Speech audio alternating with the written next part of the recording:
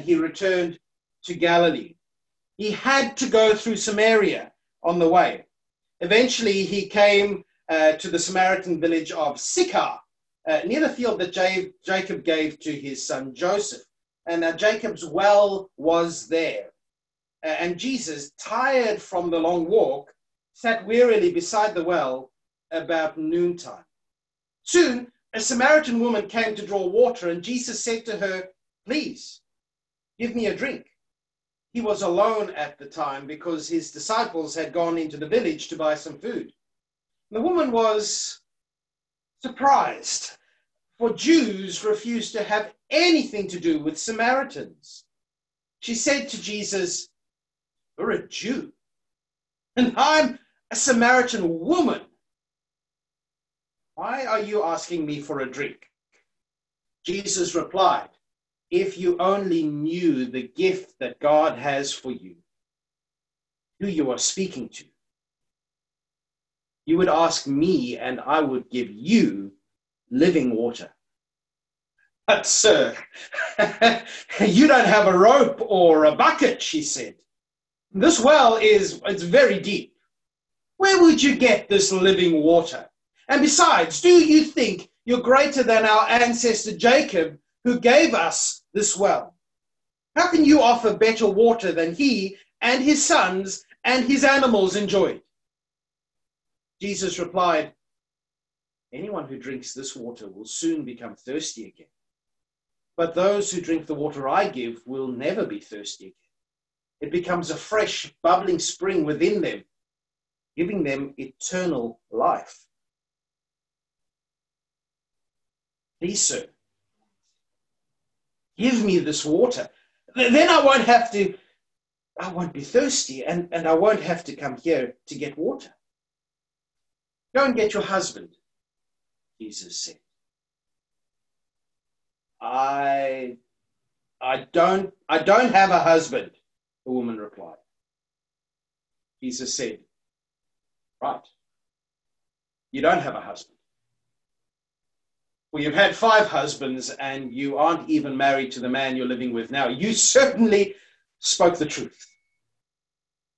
"Sir," the woman said, you must be a prophet. So tell me, why is it that you Jews insist that Jerusalem is the only place of worship, while we Samaritans claim it is here at Mount Gerizim where our ancestors worshipped?"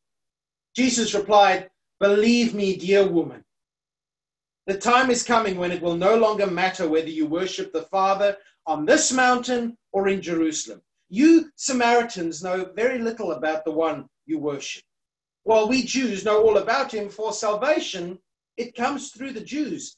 But the time is coming, indeed, it is here now, when true worshippers will worship the Father in spirit and in truth.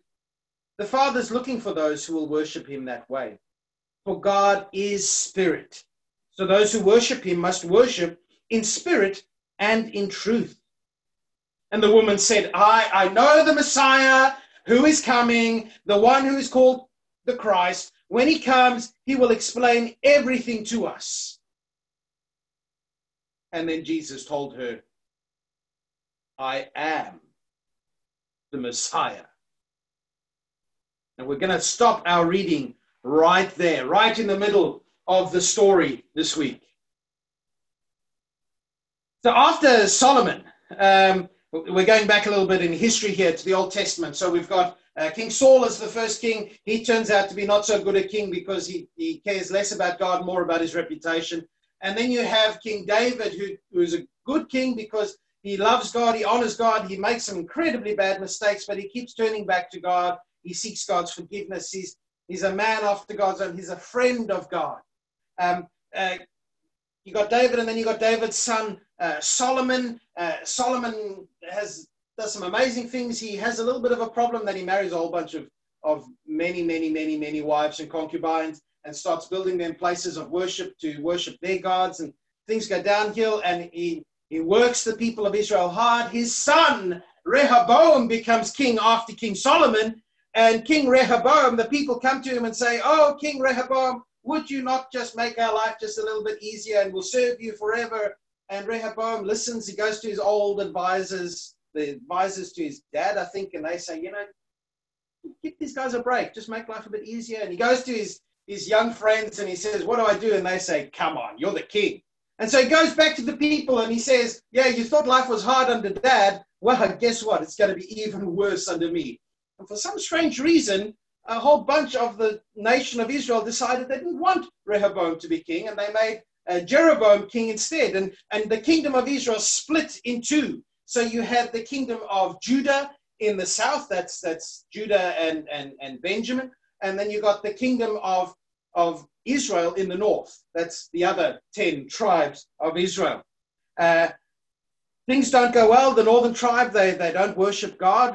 They kind of worship a fake version, a false version of God. And 722 BC, the Assyrians come in and they conquer the northern kingdom.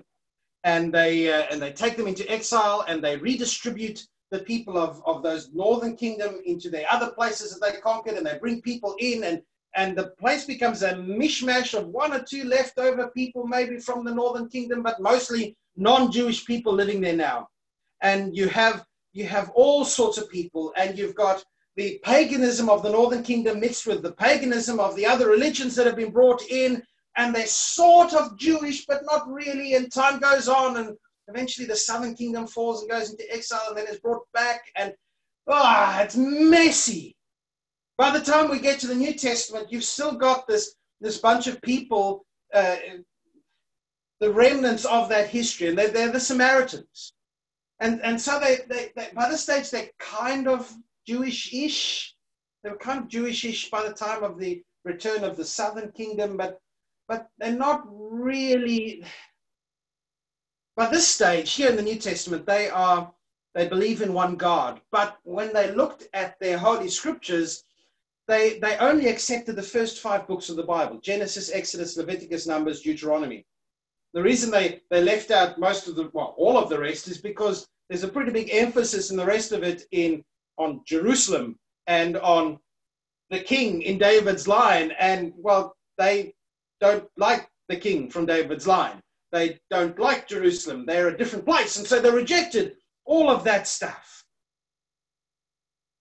And there's this tension between this group of Samaritans and the people, the Jewish people. I mean, that's why Jesus' story about the Good Samaritan is so jaw-droppingly stunning, that Jesus would make the Samaritan the good bloke. Because Samaritans are the baddies. There's a bit of recent history, recent couple of 100 years maybe, where the Samaritans had come through and put human bones in the Jerusalem temple, and then a little while later the Jews had gone and destroyed the Samaritan temple. These people do not like each other. And there's this tension. Is partly race, it's partly religion, it's messy, it's horrible, it is not nice. Now, if you think about Judea, you've got the bit in Galilee up the top, and you've got Judea down there. And Jesus, we find here in John chapter 4, is going from Judea in the south up to Galilee. Now, he could have gone a different route. He could have gone through a way that avoids going through Samaria. But Jesus, we're told, had to go through Samaria. And it's a long journey. They've probably been walking at least a couple of days, or at least a day and a half here. And Jesus is tired, and so he sits down, and his disciples go shopping. And it's here that we meet the woman at the well. She's not coming to meet Jesus. She's coming because she needed water. She's coming because she had to go to the well. Getting water in the middle of the day is not something unknown. I mean, if you need water, you need water, but it's not the normal, sensible thing to do, because, if you're going to get water, the right time to get it is in the morning, or maybe the evening, but more likely the morning, where it's nice and cool and where you're not walking home in the dark. Maybe she just slept in that day. Maybe, but I get the impression from what we've read that she'd much rather not fetch water. Maybe she chose this time because because it's when nobody else would be there at the well. But as she walks up to the well, she sees this man sitting there, and I don't know, does she hesitate just a minute? Does she pause and go, I thought it'd be empty by now? If she does, she moves on. Maybe it's just, I've come this far. Whatever the reason, she walks up. And a lot of men wouldn't speak to a woman. In fact, there are some sayings out there that suggest, you just don't speak to a woman because, gossips will talk because you've spoken to a woman. That was the age. And then he speaks to her. And she probably hears from his accent that he's not a local, that he's a Jew. And she says, you're a Jew and you're asking me, a Samaritan woman, for a drink. Imagine today, I think maybe if we can bring it to today's language, imagine a Jew sitting in Palestine politely asking a Palestinian for a drink. All that political tension, all that historical tension there.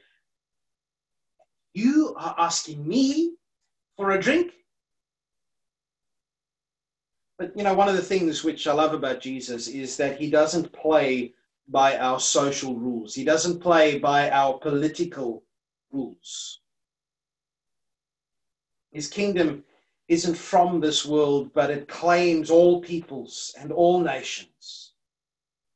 In Jesus, we become one family. There is neither male nor female, Jew nor Greek, nor Samaritan, nor Aussie, nor any of that stuff. We are one in Christ.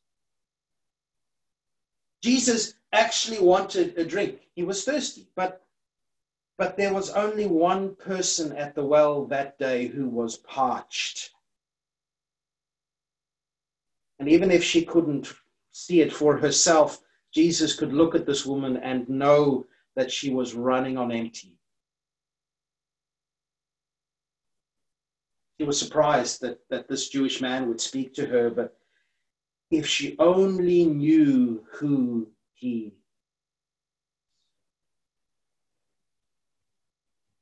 What does Jesus say to her? He says to her, if you only knew the gift God has for you and who you are speaking to, you would ask me, and I would give you living water.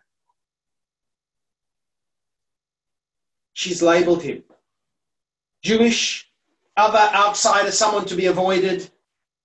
That's what we do when we label someone. We put them in a box. We set them apart from us. We put a distance between them and us.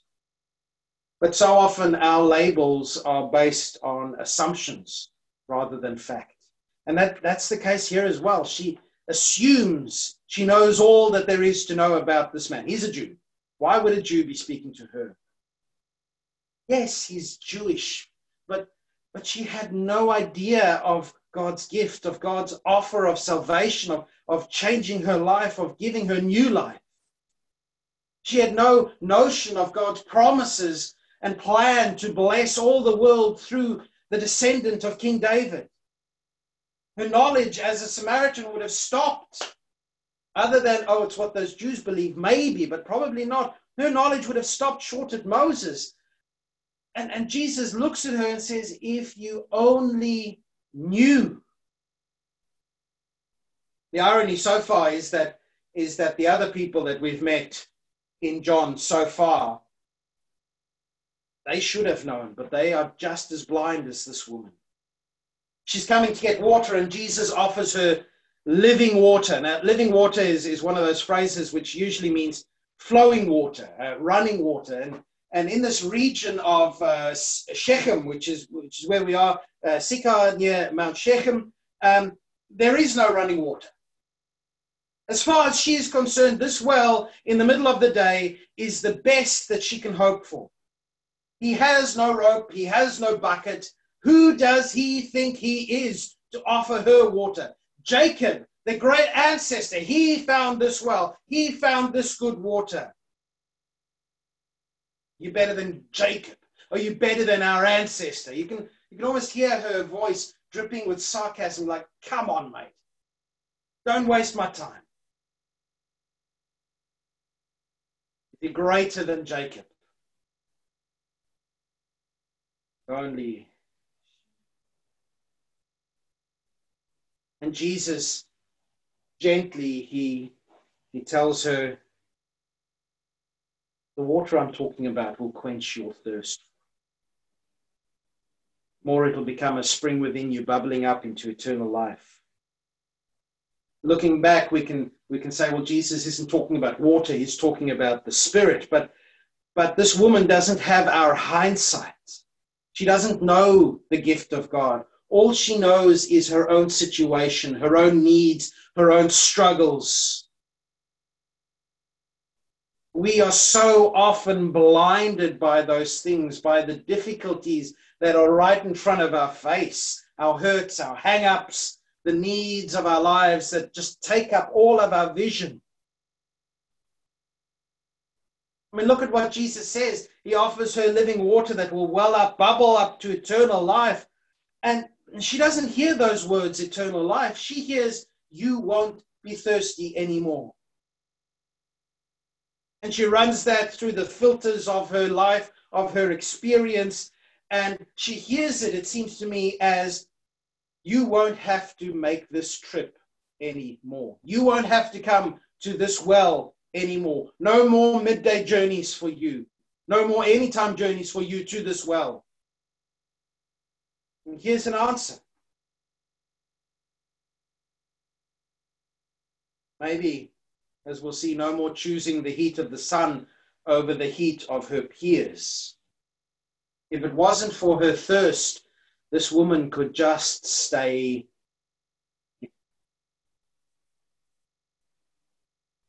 You only knew.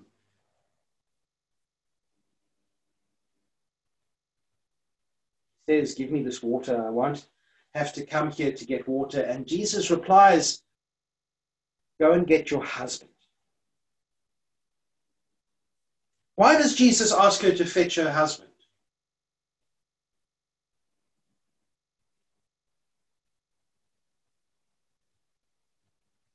It's not a proprietary thing, because proprietary, that's wrong, a propriety thing, because he's been talking to her all this time. Husband didn't have to be there. In fact, Jesus knew the situation all along with her husband. Why does Jesus ask her to fetch the husband? Maybe because she needed to see that Jesus saw beneath the charade. Why was she coming to the well at midday?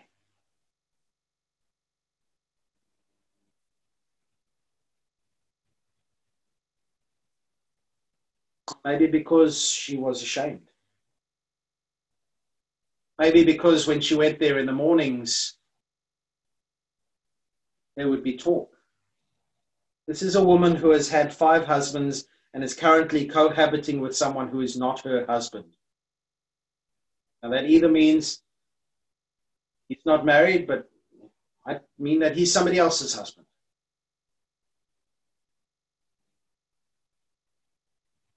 Can you imagine the talk around the well? The looks of the other women that they would give this lady? Maybe the whispers of, watch out for your husbands, girls.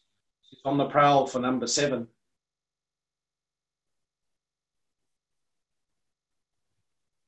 She tells Jesus she doesn't have a husband, and that's true. She wanted the water, and would he give it to her if he knew the sort of a person she was?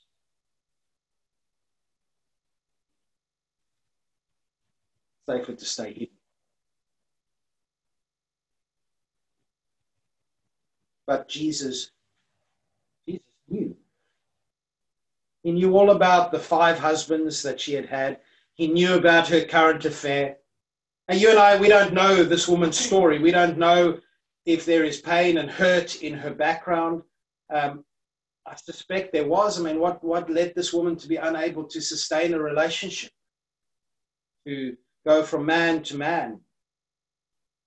She would have had that reputation of the seductress of the town. But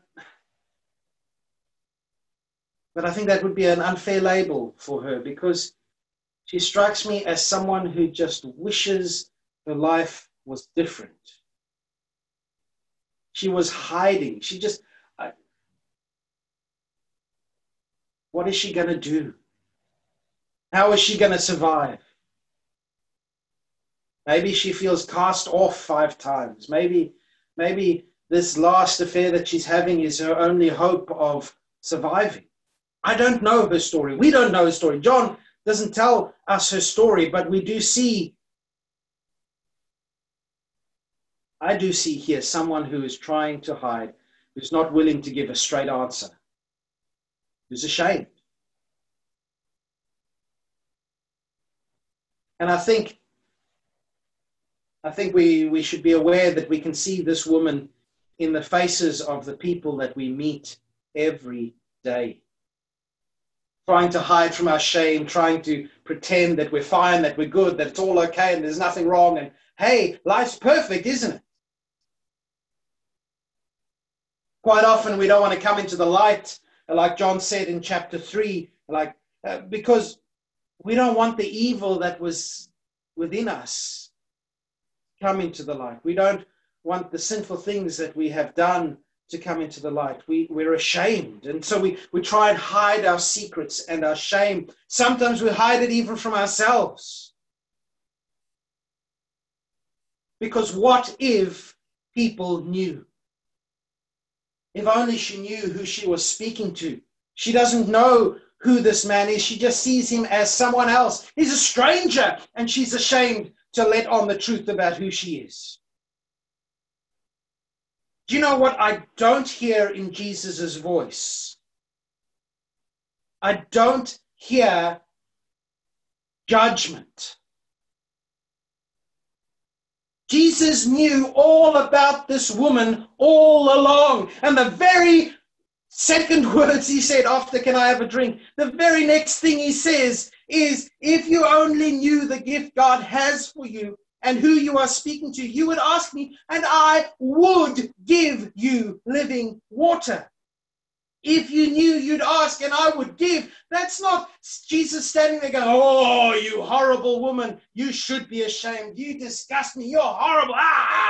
That's Jesus saying, if you knew, I would bless you. I would give you what you desperately need. I would give you living water. Only she knew. But Jesus knew about her, and she knew that Jesus knew. And she replied, she said, "Oh, you must be a prophet." I mean, how does he know this stuff about her? What do we do when somebody puts their finger on a sensitive part of our lives? What do we do when someone gets behind our defenses? And one of my favorite lines that I've shared with you quite often, I think, is from Adrian Plass. He says, "Gladly I confess my sin, for God has poured his grace in. But when another points them out, I want to punch his face in." And that's what we do when somebody puts their finger on our shame, on our guilt, on our secrets, on the things which make us want to hide. Quite often, our defense is to go on the attack.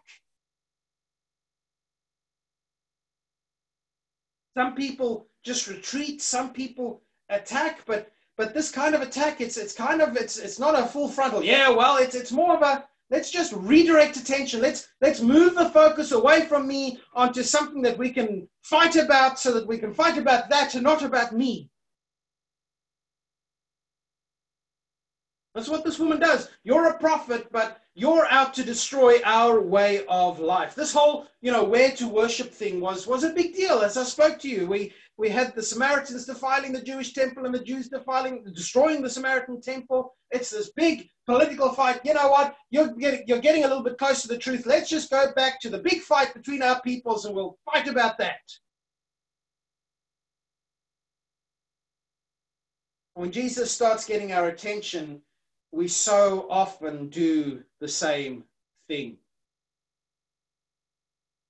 I see it in myself when quite often when I realize that I've done something wrong or when I'm in the wrong, I focus on somebody else who's done something wrong, or I focus on something else that I can get upset about, almost as if to try and distract away from the real issue.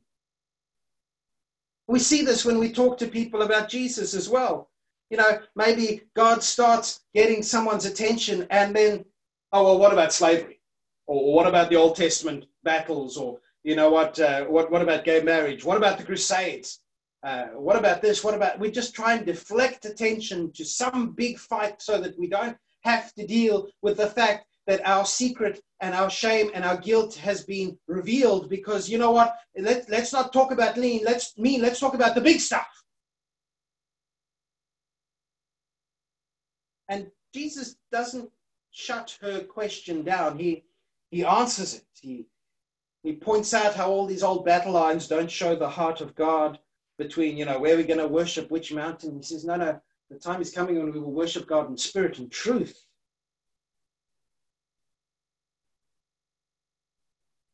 But this woman just, you know, let's shut this thing down. And she says there right at the end, and man, this is a phrase designed to shut things down. She says, I know the Messiah is coming, the one who is called Christ. And when he comes, he will explain everything to us. Basically, yeah, okay. Let's leave it for the experts, shall we, mate? And Jesus turns around. She has taken a false step into the truth. As Jesus turns and says, I am.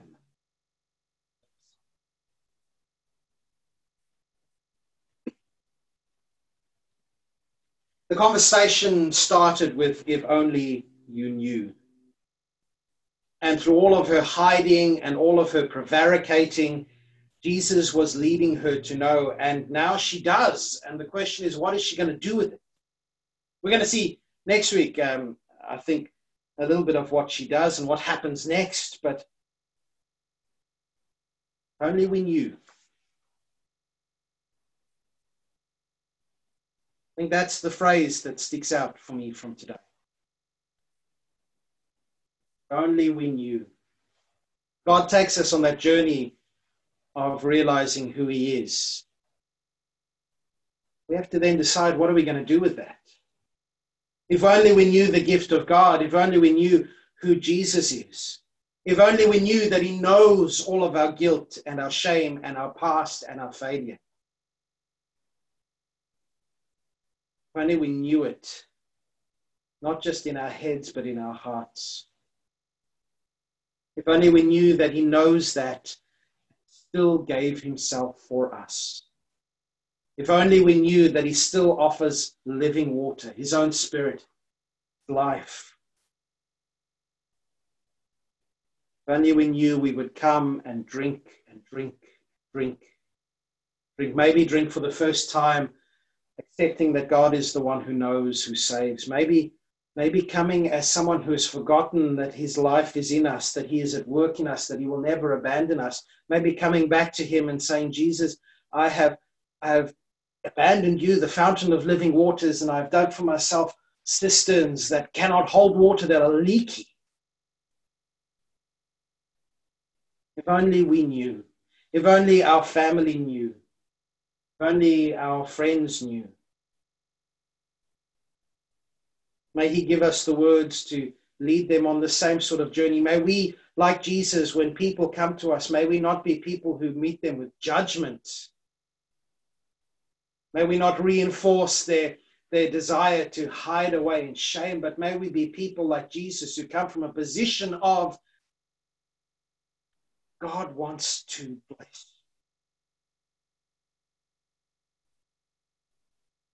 If only.